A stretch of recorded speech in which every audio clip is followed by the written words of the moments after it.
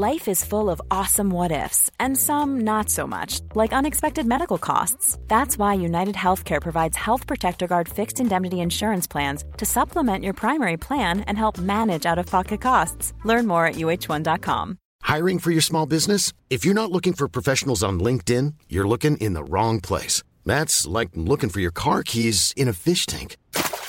LinkedIn helps you hire professionals you can't find anywhere else, even those who aren't actively searching for a new job but might be open to the perfect role. In a given month, over 70% of LinkedIn users don't even visit other leading job sites. So start looking in the right place. With LinkedIn, you can hire professionals like a professional. Post your free job on linkedin.com/people today. There's never been a faster or easier way to start your weight loss journey than with PlushCare. PlushCare accepts most insurance plans and gives you online access to board-certified physicians who can prescribe FDA-approved weight loss medications like Wegovy and Zepbound for those who qualify. Take charge of your health and speak with a board-certified physician about a weight loss plan that's right for you. Get started today at plushcare.com/weight loss. That's plushcare.com/weight loss. plushcare.com/weight loss. Previously on Mentally Yours. I've never planned a party on that scale before, and yet I'm supposed to do some incredible event that I'm going to remember for the rest of my life and that all my friends are going to enjoy, and obviously the financial burden that all entails, and it's just an intimidating prospect. It's Mentally Yours from Ellen and Yvette. A podcast on your mental health you surely won't regret. It's mentally yours. Mentally yours. Mentally yours.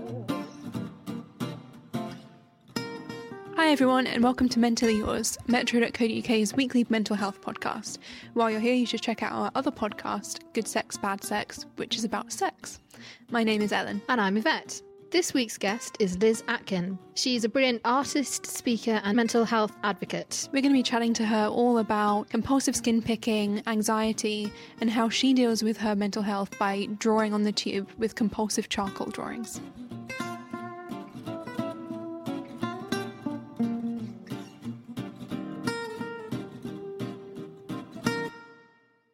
I have a condition called compulsive skin picking. Its sort of medical term is dermatillomania. So I've had this since I was very young. Does that normally go hand in hand with, I'm going to completely fumble this pronunciation, trichotillomania? Trichotillomania, yeah. A lot of people have heard of the hair pulling disorder. So that's trichotillomania, where people pull their eyelashes or their eyebrows or their head hair or their body hair.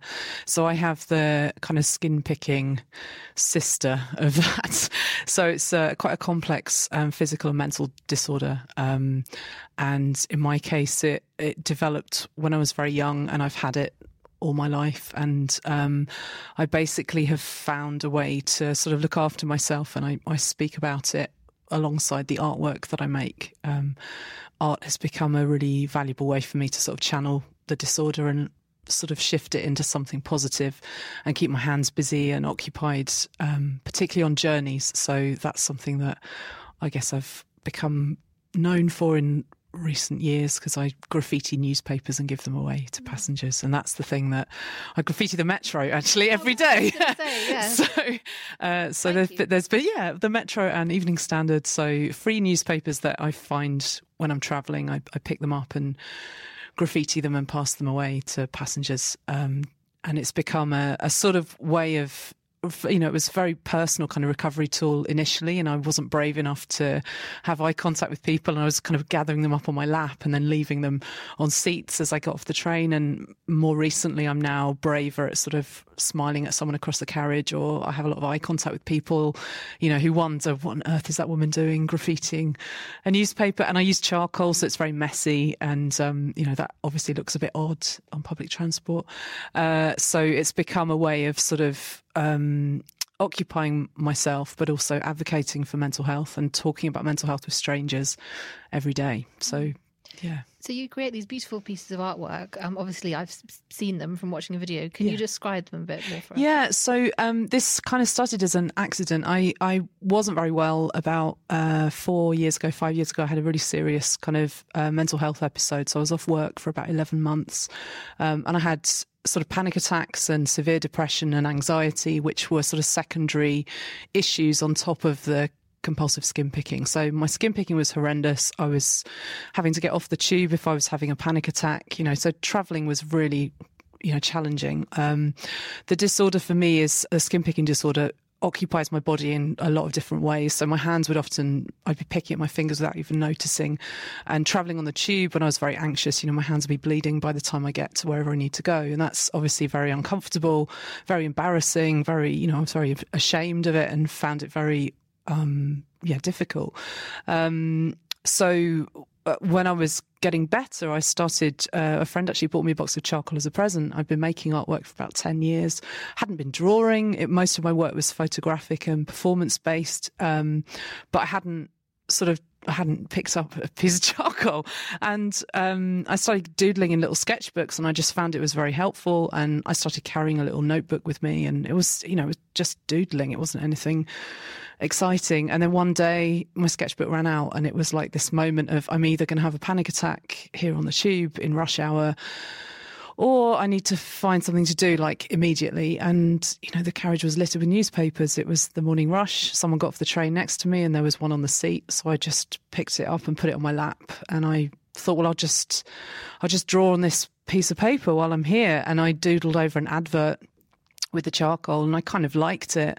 And that's become the thing I now do every day. So I graffiti over the images that are in the paper. So they're kind of 1 minute charcoal I kind of augment the adverts or the photographs or graffiti over the top of them. So they're very sort of current. They're whatever the images are in the paper, they're film posters, they're, pictures of celebrity. I do draw the line at Trump. I don't doodle Trump, but they've become this sort of speedy moment to sort of keep my hands busy, and I just find it very soothing and relaxing. It sort of stops the disorder in its tracks. As soon as I'm drawing, the energy of the illness is kind of occupied and my hands are moving fast, and I think the illness has a very physical kind of tactile sensation to it. So charcoal is an amazing thing to shift that and do something that gets me messy.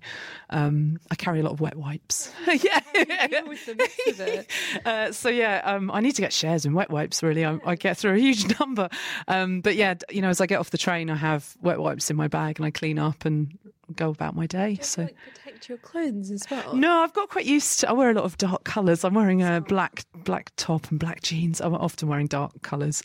But it's interesting how people react, because obviously giving drawings away that are messy, I've had hilarious interactions with people that have taken a drawing. My favourite is a woman in a white suit who took 3, and as she got off the train she had a handprint on her leg, and I was like, I'm so sorry, and she's like, this is amazing, thank you. So the warmth of people's reactions has been extraordinary. I didn't do this thinking I was going to be talking to anyone, but it's become something very sociable and very breaking down kind of all those things we feel on the tube of not having any contact with people. Yeah. It's a strange beast. How do people react normally? I get all kinds of reactions. Like the least likely people you would think get really involved, move and sit next to me, start asking questions. And, often people talk a bit about mental health, in their own experience of mental health. Or, if I say I'm doing this because I get very anxious on the train, and this really helps me just to be calm and focused, and I'm really present, it's very mindful,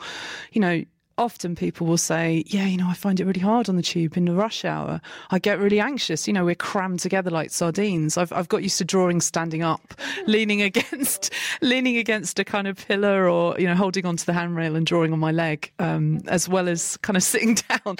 And that sort of the motion of the train, the kind of energy of the whole thing, it all sort of feels like it's connected. So it's quite a physical way of drawing. I feel my hands move with the sort of speed of the journey itself. And I've got used to sort of speeding up my drawing if I know a stop is coming and I want to make sure the person that's smiled or sort of chatted to me, I want to make sure they get the drawing. So I speed up to kind of give them the drawing. Obviously art is hugely helpful for you. Yeah. Are there other treatments that you've been given? Yeah. So skin picking, if you go to your GP and you say you have a problem with this condition, you may know more than the doctor that you're talking to.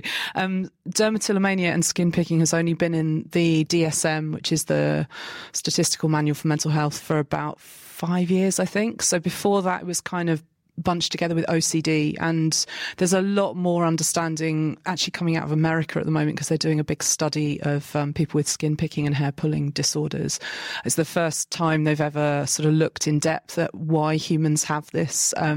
It's at the moment there isn't a cure for it, so a lot of people respond well to medication. So sort of antidepressants or SSR medication could be very useful. Things that reduce serotonin levels can be very beneficial. But CBT, cognitive behavioural therapy, is pretty much the main kind of treatment route, or habit reversal therapy.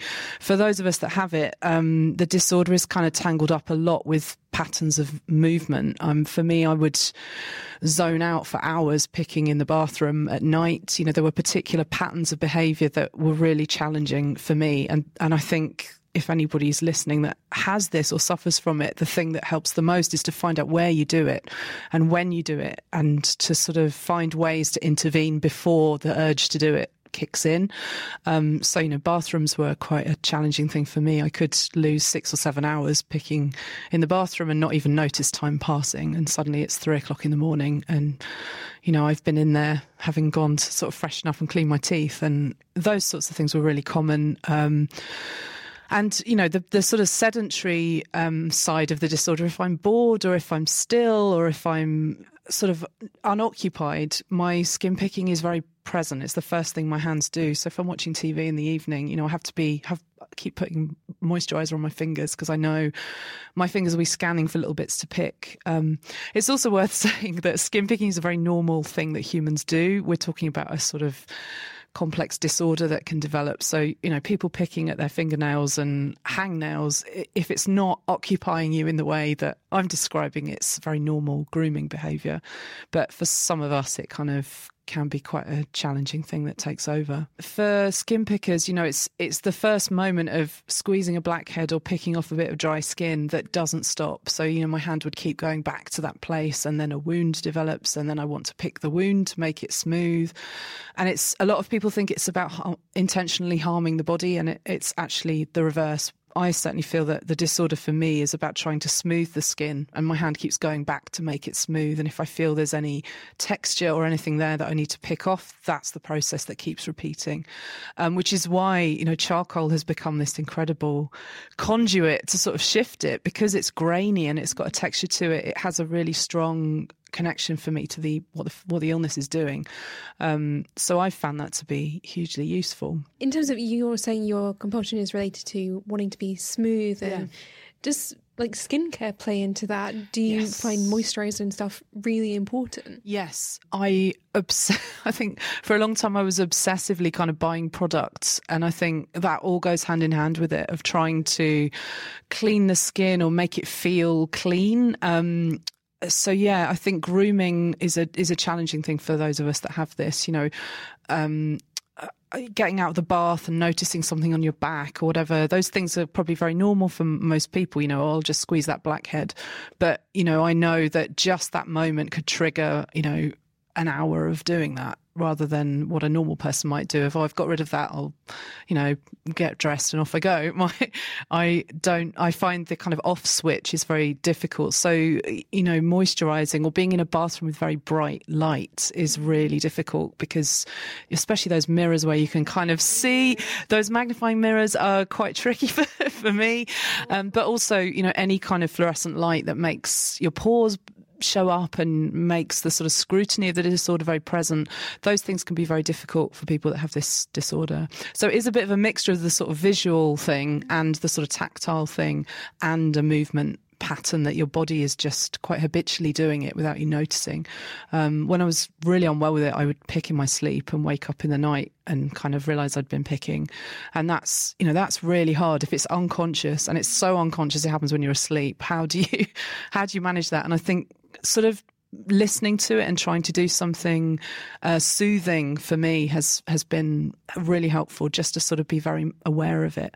And it's worth saying that even sitting here, you know, the disorder hasn't gone away. I'm not cured by doing the drawings, but it's a way of really keeping in recovery and keeping very present. And that's what I think this is doing the most for me. How can friends, family and partners kind of support you in your recovery? Because I imagine there could be sort of a lot of pitfalls, especially maybe when someone's kind of younger and they've started to take skin picking. Yeah. Kind of like the idea of a parent just saying, oh, just stop doing that. Yeah. Or, you know, so what's the right thing to do, you think? Well, that's a really good question, because a lot of family members find this a very, very difficult thing to handle. And I know in, my experience, my partners, my people I've been involved with in my life, my mum, my friends around me, actually being told to stop makes it worse, because it kind of acknowledges it's happening. And actually a much gentler way of handling that, sometimes I sort of speak to friends of mine, is just to sort of have contact with me very briefly, like touch my arm or touch my leg, and it just sort of signals to me it's happening. And because it's very unconscious, though I might not notice until 10 minutes of it happening has happened. So I find that a much gentler way of sort of clocking it. And people telling you to stop, it's not going to help it. I mean, if the information that's coming out of the big study that's happening is that there might actually be biological links to this disorder, that actually there's a neurology that's going on that is quite unique to this disorder. So if it's something in your genes and it's something that is kind of in you, someone telling you to stop isn't necessarily going to sort it out. But also bear in mind that I've had it since I was 5 or 6 years old, and I'm now in my 40s. That it's so part of how my body has been. Telling me to stop it is just like water off a duck's back. I have to be the one that consciously intervenes, and actually someone saying stop isn't for me the thing that can help. And just being really compassionate and understanding, finding out a bit more about it is, I think, important for family members.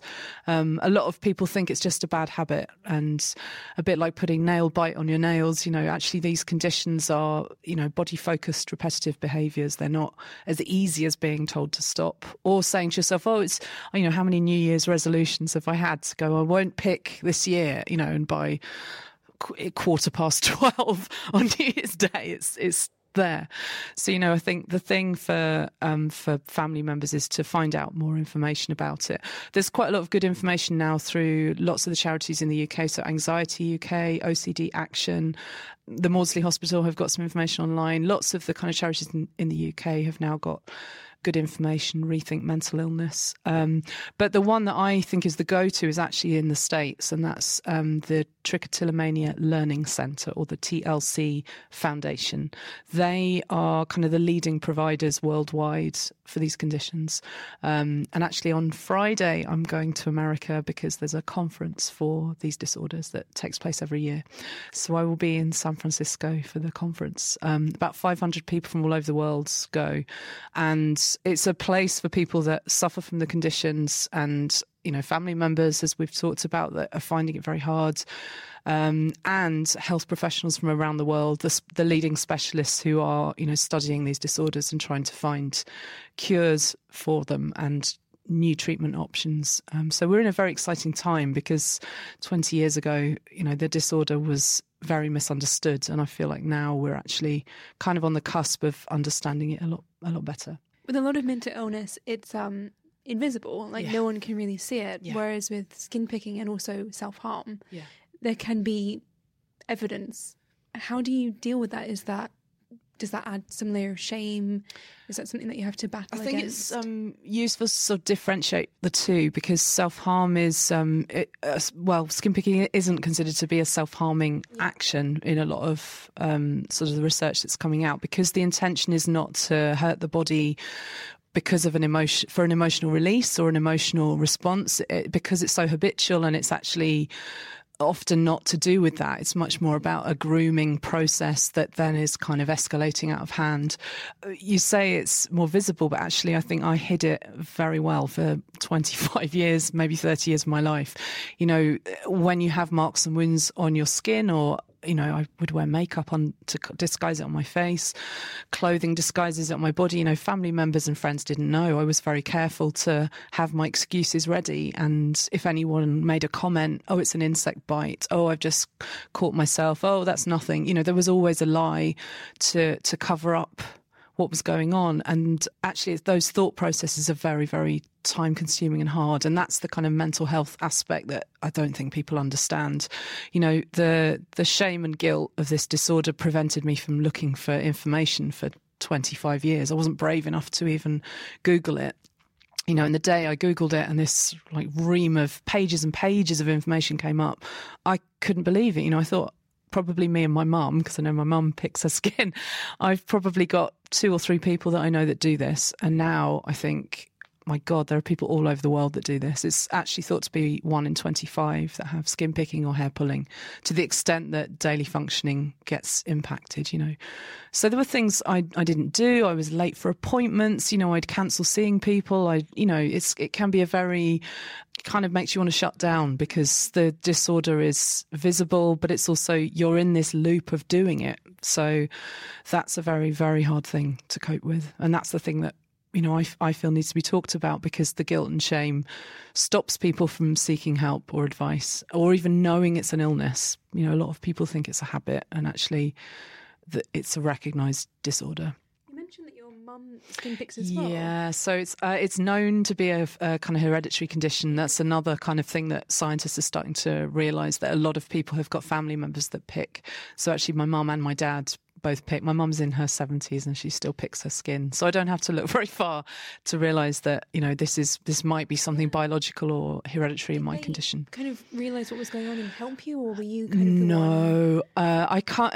I've kind of grown up around recovery in a different way, but it's quite a difficult thing all these years later to realise that, you know, my mum probably has this in a more minor version than I do. So it's there, it's in my family.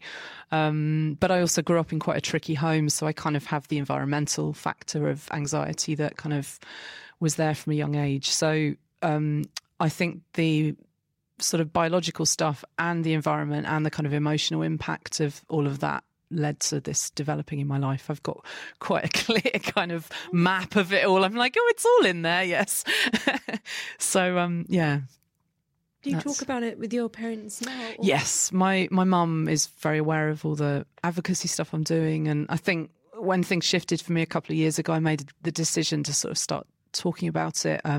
It all kind of coincided with the artwork I was making. I was asked to do an exhibition at the Bethlehem Gallery, which is in a mental health hospital. It's one of the oldest psychiatric hospitals in the world.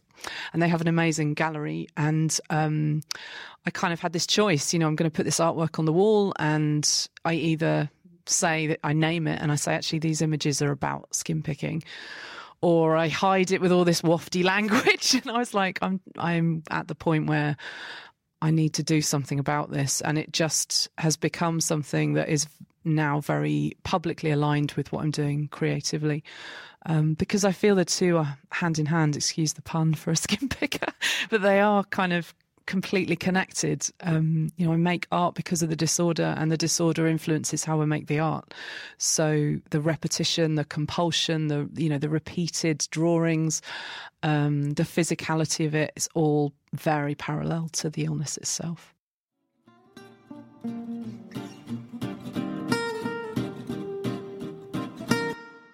So I really enjoyed chatting to Liz. One thing that she kind of reminded me of was that it can be really good to get out of your head by just sort of doing things. It sort of sounds obvious, but, you know, when you have thoughts going round and round and round, if you sit down and sort of do a colouring book maybe, or do some art, or paint your own pottery. I love to do that with my sister. That sounds so cute. They're really interesting. It is really fun, but it does kind of, you kind of end up having to concentrate on it. Or another thing that I love doing, which I think helps with my mental health, is I do dance classes when I remember to. And you physically cannot do complicated dance moves and worry. So I think that's really good for me. How about you? Well, recently I've been playing Sims, but it's been getting a bit too real now because I made her a journalist, and then she kept having to write articles after work. Oh, no. And then literally she went to bed, and the next day she woke up and she was really old. I was like, well, this is just, I'm not enjoying this anymore. Has she been pre-aged by all this staying up late and writing articles? I have no idea. Like, just suddenly she's really, like, she's marked as elderly. And every time how elderly? Well, she has suddenly grey hair, and it doesn't say her age, but she was an adult and now she's elderly, and now whenever she does anything, she complains about being tired for 3 hours afterwards. Oh my God. I was like, this is too real for me now, so I'm not enjoying it. So other than that, really like Dr. Dot books, which I only discovered recently. They're really good, honestly. Hang on, what, like kids? Yeah, Dr. but Dot? they do them for adults now. Not with like adult stuff, but with like... Are you sure they don't do them with adult stuff? Because I'm pretty sure, like, I've heard of one. I'm pretty sure actually one of my friends gave me one for a birthday ages ago, which is like, basically sex scenes that you can do Dr. Dot. I have... oh no, that was a colouring in book. Yeah, I have a vagina colouring in book. I don't know if Dr. Dot has caught up to that level yet. Is Dr. Dot the next colouring in? I think, yeah, because it's... With colouring in, you can kind of pause and leave it and just drop off. Whereas with the Dr. Dot, you have to finish it. Mm-hmm. There's no way you can leave it half done. So you do have to dedicate quite some time to actually being really focused in, and it can be difficult, you know. Sometimes you can't see the next number. It's a hard task, but that does actually massively help. Like, I've been doing that recently and it's been a big deal. A lovely thing that Liz said to me as well, just as we were sort of chatting after the podcast, was that it doesn't really matter, obviously, like how good you are at art, because it's not like I'm trying to be the next Tracy Emin or whoever. Like it's just, it's just a nice thing to do, so that it's not as kind of competitive or anything like that. It's just a nice thing to do. So this is goodbye from Mentally Yours. So go away, enjoy your day, get on with all your chores from mentally yours. Mentally yours, mentally yours.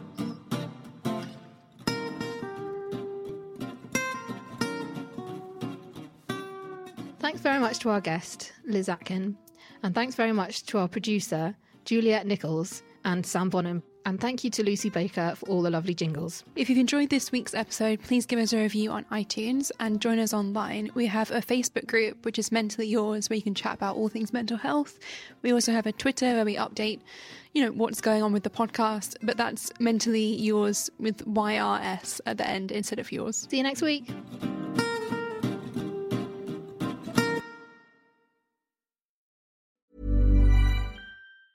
Planning for your next trip? Elevate your travel style with Quince. Quince has all the jet-setting essentials you'll want for your next getaway, like European linen, premium luggage options, buttery soft Italian leather bags, and so much more. And is all priced at 50 to 80% less than similar brands. Plus, Quince only works with factories that use safe and ethical manufacturing practices. Pack your bags with high-quality essentials you'll be wearing for vacations to come with Quince. Go to quince.com/pack for free shipping and 365-day returns. Hold up. What was that? Boring. No flavor. That was as bad as those leftovers you ate all week. Keke Palmer here, and it's time to say hello to something fresh and guilt-free. Hello Fresh. Jazz up dinner with pecan-crusted chicken or garlic butter shrimp scampi. Now that's music to my mouth. Hello Fresh. Let's get this dinner party started. Discover all the delicious possibilities at HelloFresh.com. Planning for your next trip? Elevate your travel style with Quince. Quince has all the jet-setting essentials you'll want for your next getaway, like European linen, premium luggage options, buttery soft Italian leather bags, and so much more. And is all priced at 50 to 80% less than similar brands. Plus, Quince only works with factories that use safe and ethical manufacturing practices. Pack your bags with high-quality essentials you'll be wearing for vacations to come with Quince. Go to quince.com/pack for free shipping and 365-day returns.